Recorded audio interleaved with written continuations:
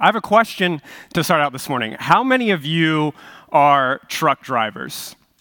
And I should clarify that. Maybe no one. I should clarify that. I don't mean like you drive your jacked up white Chevy truck or whatever it is. I mean, how many of you are like tractor trailer, 18-wheeler drivers? Anyone? A couple in here? Okay. I have tremendous respect for you guys and what you have to deal with on the road day in and day out. A little known fact about me, although probably well known among the youth group because I like to brag about it, is I actually have my Class A CDL. And in case you don't believe it, there's a picture to prove it. You can look at, everyone loves license photos. And in the bottom corner, right next to my name, it says CDL. And then if you flip it around the back, it would say Class A, which means I am legally allowed to go out on Route 30 this morning or any other road and drive an 18-wheeler. There's just one small problem with that. I've never, ever, ever driven an 18-wheeler in my life before. Never driven a tractor trailer before. And so I don't know if that boosts your confidence in our Pennsylvania Department of Transportation. You can ask me later if you want, maybe how I got it. But it was because I have my CDL that I ultimately found out I need glasses. Because I like to keep my CDL renewed just in case Keystone decides to get a bus or an 18-wheeler to haul around the youth group in. And so every couple years, you have to get a physical where a doctor essentially has to approve you and say, yes, you're still fit to have your CDL.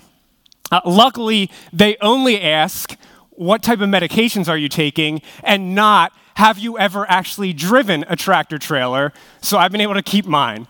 But a couple years ago, I went to my CDL physical, and I kind of thought going into it that I might need glasses. The reason being, my wife and I, mainly I, liked to play a game at that time called What's the Score? Where I would sit down, I would turn on the TV, turn to a sports game, and I would look kind of at that little box in the corner, and I would try to guess what the score is. And the game usually ended with me losing because my wife would say, no, that's wrong. You need to go get glasses. Stop asking me these questions. But I thought, you know what, like, sixes look a lot like eights. At least when I write them, they do. And who hasn't confused a 1 for a 0 at some point in their life? It's not that bad. It's not that bad. Well, the doctor informed me, no, it's really bad. Like, I'm not going to pass you. You are not fit to drive a truck, let alone probably even to be driving a car.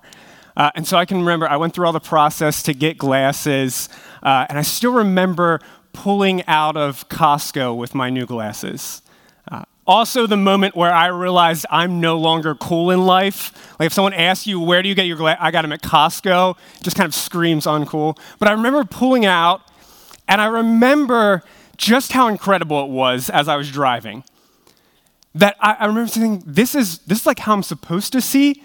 And I didn't realize how bad my eyesight really was, because all of a sudden I could see road signs before I got like right up to them. I could see stop signs clearly before 30 feet in advance, and everything seemed so clear.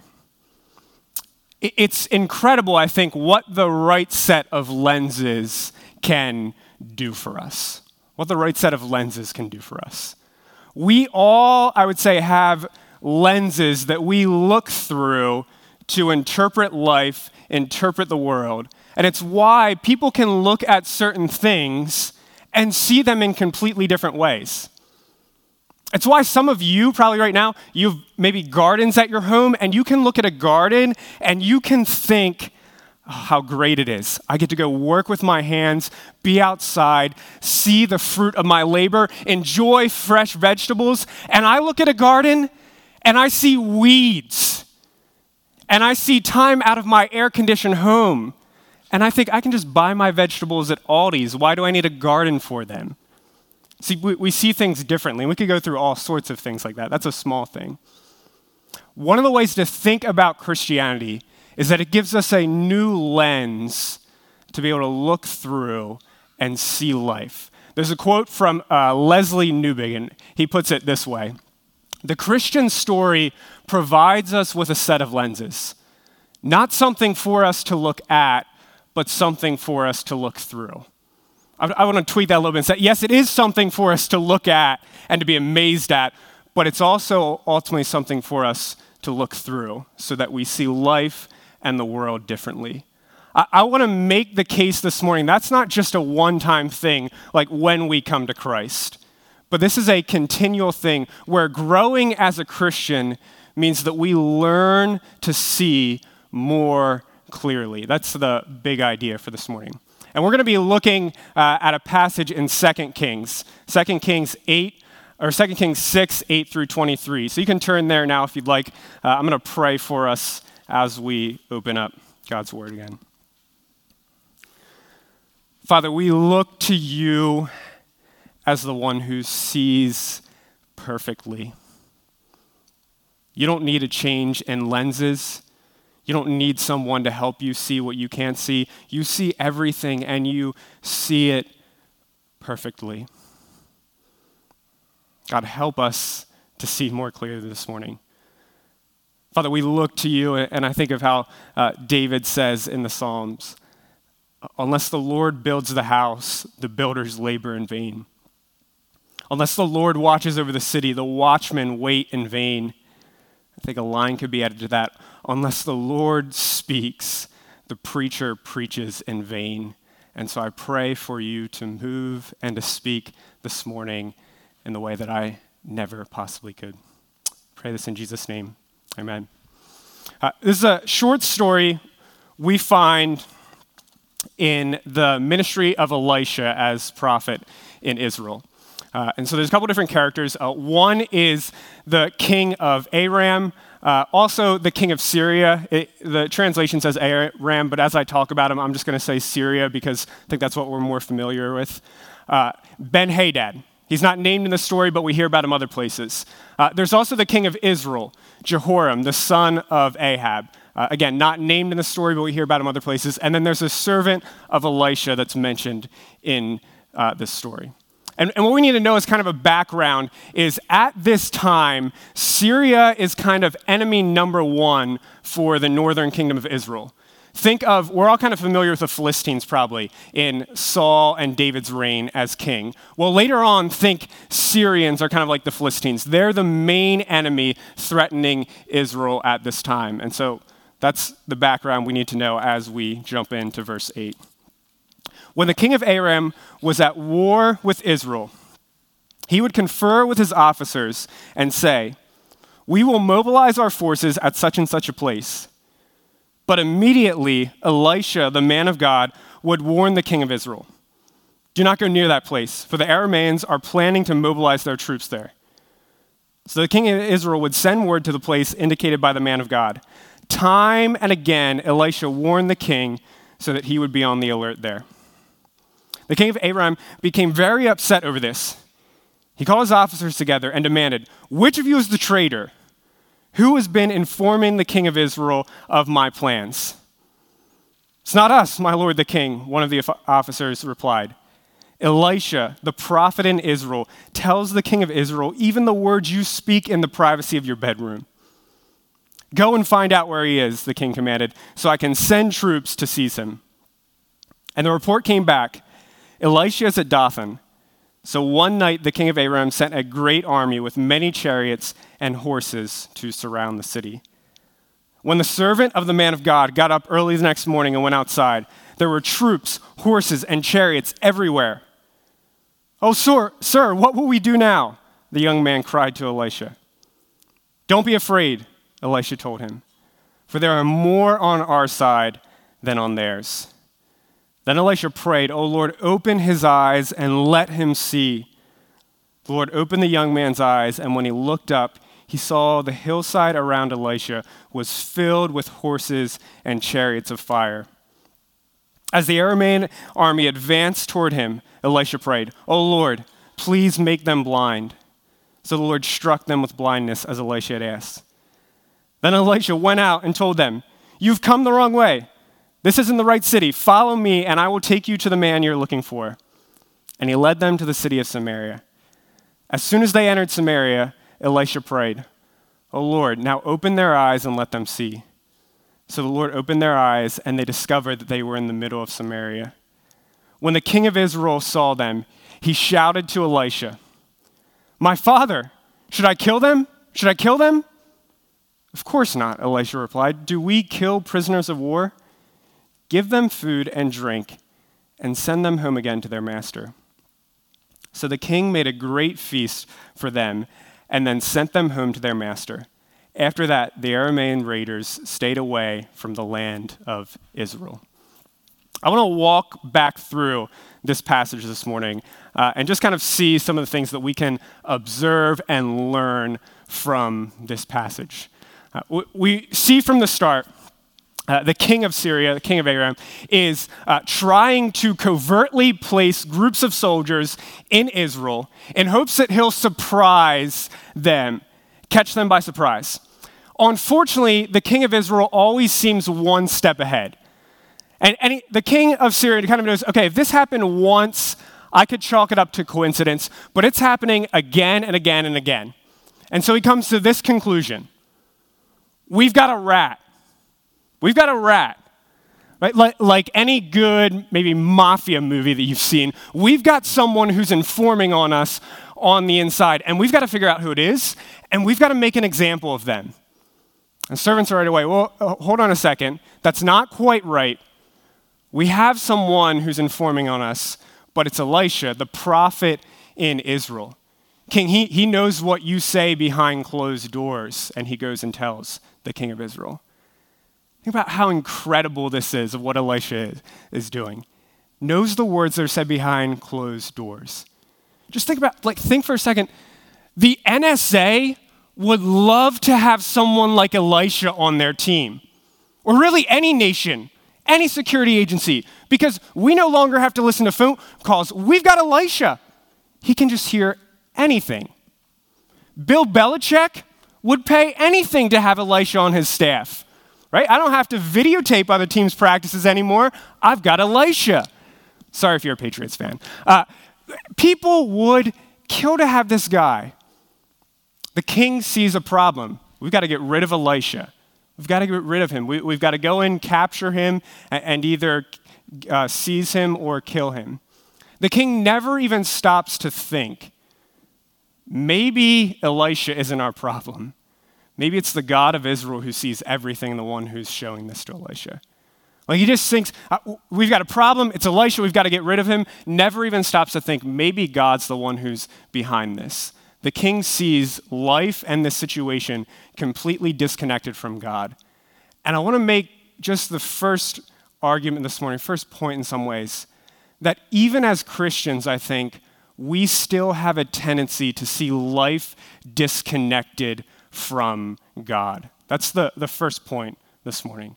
That we have a tendency, we believe in God, we know the gospel, we can give you the right answers, but how often do you go about day-to-day life and don't see any connection with God? Some people, some Christians look at this and they refer to it as practical atheism. There's a quote I wanted to share with you that puts it very well, I think. Christians, if we are honest, there are times when if we are not careful, we will live like fools, even when we say with our lips that God is there. When we live for ourselves, when we act as though we must solve all our problems, when we fail to trust God for our future, when we look for others to blame for our problems, when we act without prayer, we live as fools, as practical atheists. Think back to our story. How foolish does the king of the king of Syria look? Maybe we didn't catch this when we read through it quick, but think about what he does. He finds out Elisha knows everything he's saying to his servants. And so what does he do? He says to his servants, go find him. Isn't Elisha going to hear that? What about once he locates Elisha? We found him. Okay, here's the guy who knows all the movements of my troops. What am I going to do? Let's move troops to go get him. Isn't he going to know about that? And he has the great idea to let's sneak him in by cover of night so that they surprise Elisha. The king just looks like an absolute fool when we stop to think about it. And yet I say that and I wonder, how often do I look like a fool when I approach life disconnected from God? How do I look when life becomes all about me getting my way? How do I look when I see other people as just obstacles in the way of what I want? How do I look when I'm wronged and my only goal is to get back at the person who's wronged me?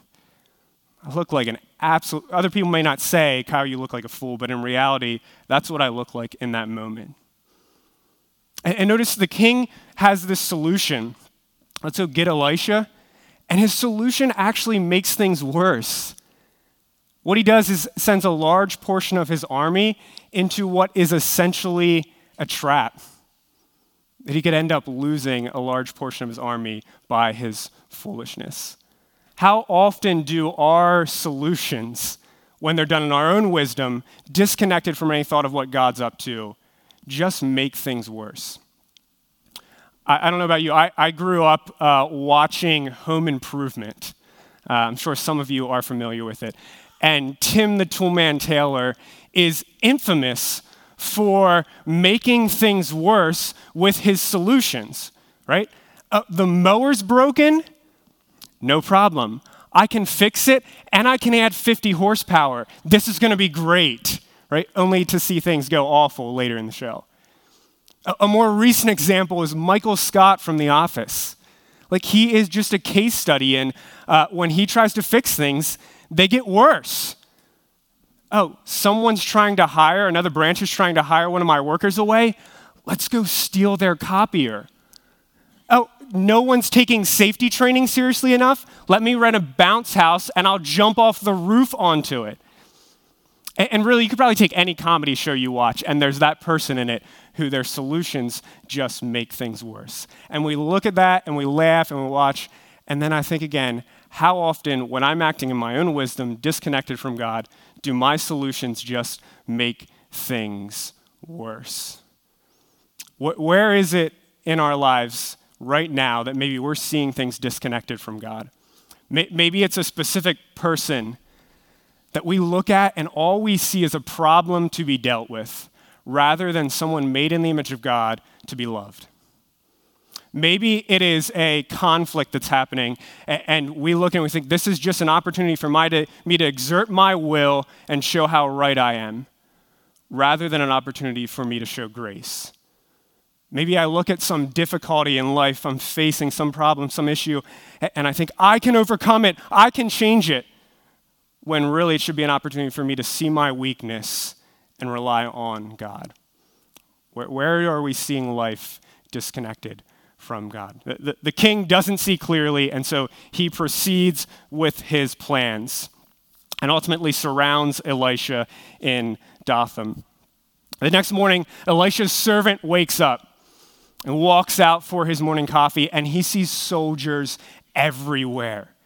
Everywhere, horses, chariots, all over the place. And he has the same reaction I would have had in that situation. I run inside to Elisha. Elisha, we're done for.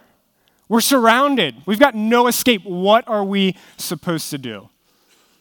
And Elisha walks out, sees the situation, and says, don't be afraid. In the New Living Translation, it says, for there are more on our side than on theirs. I like how the ESV puts it a little bit more. Those who are for us are more than those who are against us. That's what he says there. What a great line. Every movie, every story, every great book read has a couple great lines in it that stick out. If you say them, you immediately know. This is, I think, that one line from this story, as well as a line that's going to be brought up again and again throughout the Bible. It echoes Romans 8:31. If God is for us, who can be against us? It echoes 1 John 4:4. For he who is in us is greater than the one who is in the world. Those who are on our side are more than those who are against us. And then Elisha prays for his servant. And all of a sudden his servant looks back up and the scene looks a little different. The Syrians are still there. The horses, the chariots are still there, but all of a sudden he sees something different. There's more horses, more chariots, more soldiers, horses and chariots of fire, and they're protecting them.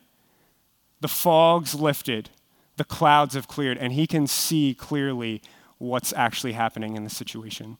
The point I want to make from this is simply God opens our eyes to see clearly. God opens our eyes to see clearly. And then I want us to actually see, I think this passage kind of lays out a framework for how he sometimes does that, how he helps us to grow to be able to see more clearly. I think we know this for someone who's maybe not a Christian, because we've heard things like 1 Corinthians 4 through 6. In their case, the God of this world has blinded the minds of unbelievers. But for God, who said, let light shine in darkness, has shone into our hearts to give us the light of the knowledge of Christ. Got us to open our eyes to be able to see. But just a couple verses before this, we find out that as Christians, we all with unveiled face, beholding the glory of God, are being transformed into the same image from one degree of glory to another. That God changes our sight, not just one time, but it's an ongoing process as Christians, helping us to see more clearly. I think there's kind of a pattern in this passage for how he often does that, or what he uses to do that. The first thing we see is that God uses his word to help us see clearly. I'm talking about the passage that we read in 2 Kings. God uses his word to help us see clearly.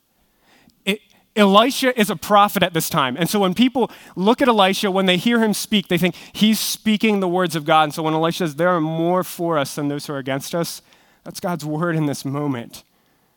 That God uses his word to help us to see clearly. Last week, Pastor Keith talked about the authority of God's word. That when we have contradicting opinions and the world says one thing, or we're tempted to believe one thing and God's word says another, we submit to God's word because that is our final authority. And that means that's also our lens to be able to see all of life clearly. It's our lens to be able to make sense of the world, of culture, of all that's happening. One of my favorite quotes, I think I've said this before from up here, but is by a guy named Karl Barth. He said, we should read our Bibles and our newspapers, but we should interpret our newspapers from the Bible. And I think you can put anything in there for newspaper. Watch the news, watch Netflix, listen to music, read a book. We should interpret what it says through the lens of our Bible. Not just looking at the world, but also looking at our own lives. How quickly can God's word change our perspective on something? I think this week, for me to get up in front and speak to you guys is still intimidating and causes me fear at times. And I can get anxious and worried and what's going to happen? And then God draws to mind Isaiah 41:10. Fear not, for I am with you. Be not dismayed, for I am your God. I will help you. I will strengthen you. I will uphold you. Oh, that's right. God has this. Like how quickly God's word is able to change sometimes. And sometimes it doesn't happen all of a sudden. Sometimes it takes time, and it's all we can do to kind of believe it and grasp onto it in the midst of our circumstances or situations. I think that's why, see, the second thing in here as well that's important. God uses other people to help us see clearly. Right? He uses Elisha to help his servant see the truth. How much do we need other people to help us see clearly when we're not seeing clearly? When I was younger, my family would go camping a lot. Our family vacations were often us going camping for a weekend or a week, something like that. And one time we were camping and we drove out to a local park to play some baseball, play on the playground, and we were just getting ready to leave to head back to our campsite. And everyone was kind of headed towards the car. And at that time, I looked across the field, kind of 100 yards, and at the kind of edge of the woods, I saw a dog.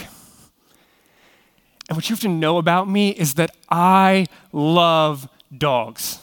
I love dogs. I think they're like one of the greatest foretastes of the new heavens and the new earth that we get here now. Like, I love dogs. Just as I think cats are given to remind us how much sin has messed up this world. So, but I love dogs. And so I see this dog, and I start moving towards it. And I forget if I'm walking or running, but luckily someone else saw me and caught up to me and grabbed me. because what I was seeing wasn't a dog at all. It was actually a bear, and I was headed straight towards it. Turns out I needed glasses far earlier than like 2 years ago, right?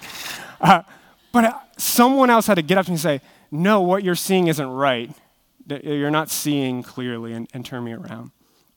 How often do we need other people to help us see clearly? That maybe we're not seeing sin and temptation in the way that we should, and someone else has to help us see the danger of it. That maybe life is just, we're fearful, we're anxious, and we need someone else to remind us God is in control. That we're overwhelmed or we're confused. That we're just questioning our value and worth, and we need someone to remind us of the truth. I think of Pastor Charlie is great at this, I think, because I might see a certain situation or circumstance, and my first thought is, oh my goodness, I can't believe that happened. What are we supposed to do about it? And Charlie, in no uncertain words, essentially says, I can't believe that happened. God is at work. What a different way to see something than, what am I supposed to do? God is at work, and how often I need to be reminded of that. Sometimes maybe we just need someone to pray for us, that what we're going through, we know the truth already, but it's not sinking in for some reason, and we just need someone to listen to us and then pray over us the truth we already know. I've seen that happen for myself numerous times, where that then opens my eyes to see clearly. And then the third thing is obviously, it's God who enables us to see, right? Elisha can describe the scene to his servant, but it's not until he prays for him and God opens his eyes that the servant actually sees the truth. I think of it for us. We need to be reminded. We speak the truth to other people, whether Christians or non-Christians, and then we pray desperately for God to open their eyes to see clearly. This is why I think as well, when we open up our Bibles or we come to a church service, one of the greatest things we can pray to God is what David said in Psalm 119, open my eyes that I might behold wondrous things out of your law. God, I can't see on my own. Open my eyes that I can see. It's God who enables us to see. The story doesn't end with the servant ultimately having his eyes open, though. It continues on, and it ends in kind of a shocking way. The army advances on Elisha and his servant to take him captive. Elisha calls out for God to blind them, and then something kind of embarrassing happens. This group of men has to ask someone for directions, right? Always a little embarrassing when men have to ask for directions. Much worse when they're asking the guy that they're supposed to be capturing. But Elisha's like, yeah, I can tell you where we're going. Let me lead you. Leads him straight to Samaria and the king of Israel's doorstep. And the king of Israel has this response that I would. Here's my enemy, hand wrapped and delivered. Should I kill him? Should I get rid of him? No. Elisha says, no. You wouldn't kill someone you captured by your sword, would you? Okay, well, should we at least keep them and use them as a bargaining chip? Because we're kind of in a war here. Maybe we can get something else in return. No. Throw them a party and send them home. I imagine the king's jaw just dropping to the floor there. Elisha, clearly you don't grasp this whole war thing because you don't capture your enemies to wine them and dine them and send them home. What are you doing? What is happening in this story? Surface, this doesn't make sense. And I think what we're getting a glimpse of here is at this moment, this story is directing our attention forward. Because where else do we find that there are enemies of God who deserve to die, and instead he treats them to a feast? It's in the gospel. That's where God takes men and women like me, who are his enemies, who deserves to die, and instead saves them and then invites them into a feast that's ultimately going to happen in a new heaven and new earth. And how does that happen? How does it happen? Well, I love how this passage kind of in some ways foreshadows Matthew 26. I think I have it up there next. That 100 years or several hundred years later, there's going to be another prophet who stands surrounded by his enemies in a garden. And one of his servants takes out a sword and tries to fight back. And this prophet says, no, put your sword away. In this moment, I could call down tens of thousands of angels with the snap of my finger. But then how would Scripture be fulfilled? And instead, this prophet Jesus, instead of blinding his enemies, dies to save them and open their eyes. Incredible is that? That if I grasp someone died to save me and open my eyes, that should change the way that I see all of life. And that's the last point, a point you've heard before, I think, and are familiar with some ways, but the gospel changes how we see all of life. In the 1960s, the U.S. was determined to put a man on the moon. And some of you probably actually watched this happen when it eventually happened. But I love reading and hearing the stories about this time of just all the sacrifices and the risks and everything that went into trying to put a man on the moon. I read a book last summer called Rocket Men about, I think it was Apollo 8, the first mission to actually orbit the moon. And one of the things they talked about is one of the very real fears as they thought about how wrong things could go if they failed, was that they might end up there orbiting the moon and not be able to get back into Earth's orbit because it was very precise what you had to do, and then might be stuck without a fuel and end up dying up there. Or when a man went up to land on the moon, what if we get him down there and he dies? And the fear was, kind of realistically, we might change how people view the moon forever. Because when people look up at the moon in the night sky now, they're going to be reminded someone died up there.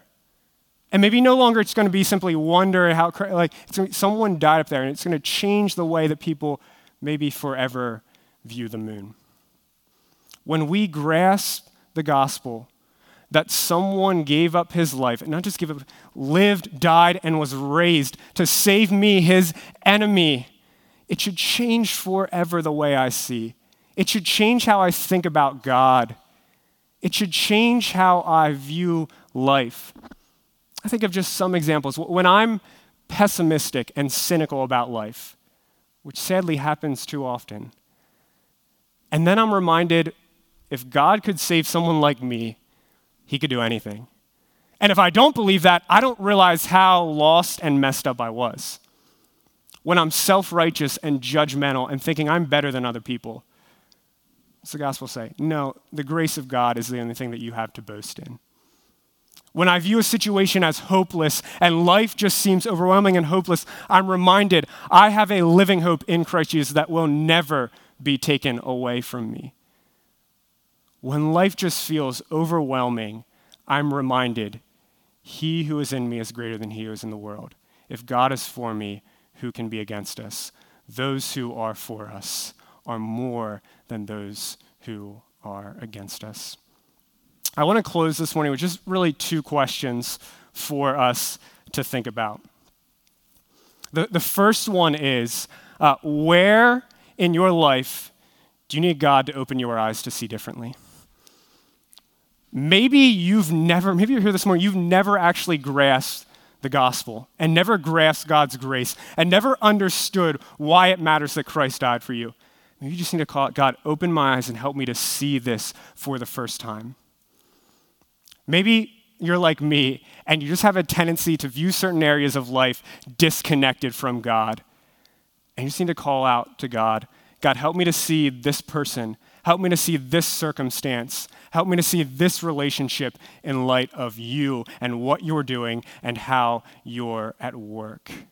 Maybe you just need to pull someone aside and honestly say, hey, here's what's really happening right now in my life.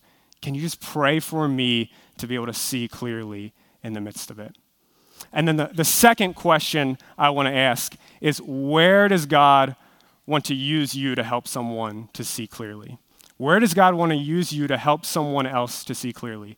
That maybe there's someone in your life, maybe a non-Christian or even a Christian, who you know, I need to talk to them and I need to speak the truth about what I see or what I know. And then I just need to pray desperately for God to open their eyes. Maybe there's someone in your life right now who they already know the truth. It just isn't sinking in, and you just need to be reminded again. Pray for them. See God work. Have God move to open their eyes. Wherever we find ourselves, God wants to open our eyes to see life more clearly, and he wants to use us to help open the eyes of other people. So that's what I want to pray for in closing this morning. God, I pray that you would show us, first of all, we need to even be shown where we're viewing life in a way that's not right. Sometimes I'm blind even to the ways that I'm blind. And so first of all, show us this morning, where are we viewing life in a way that's maybe disconnected from you? What do you want to change to help us to see it differently?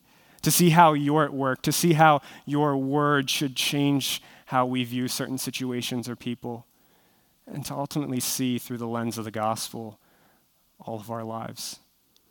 God, with that, I pray you'd show us even now, where is it, who is it in our lives that you want to use us to help them to see clearly?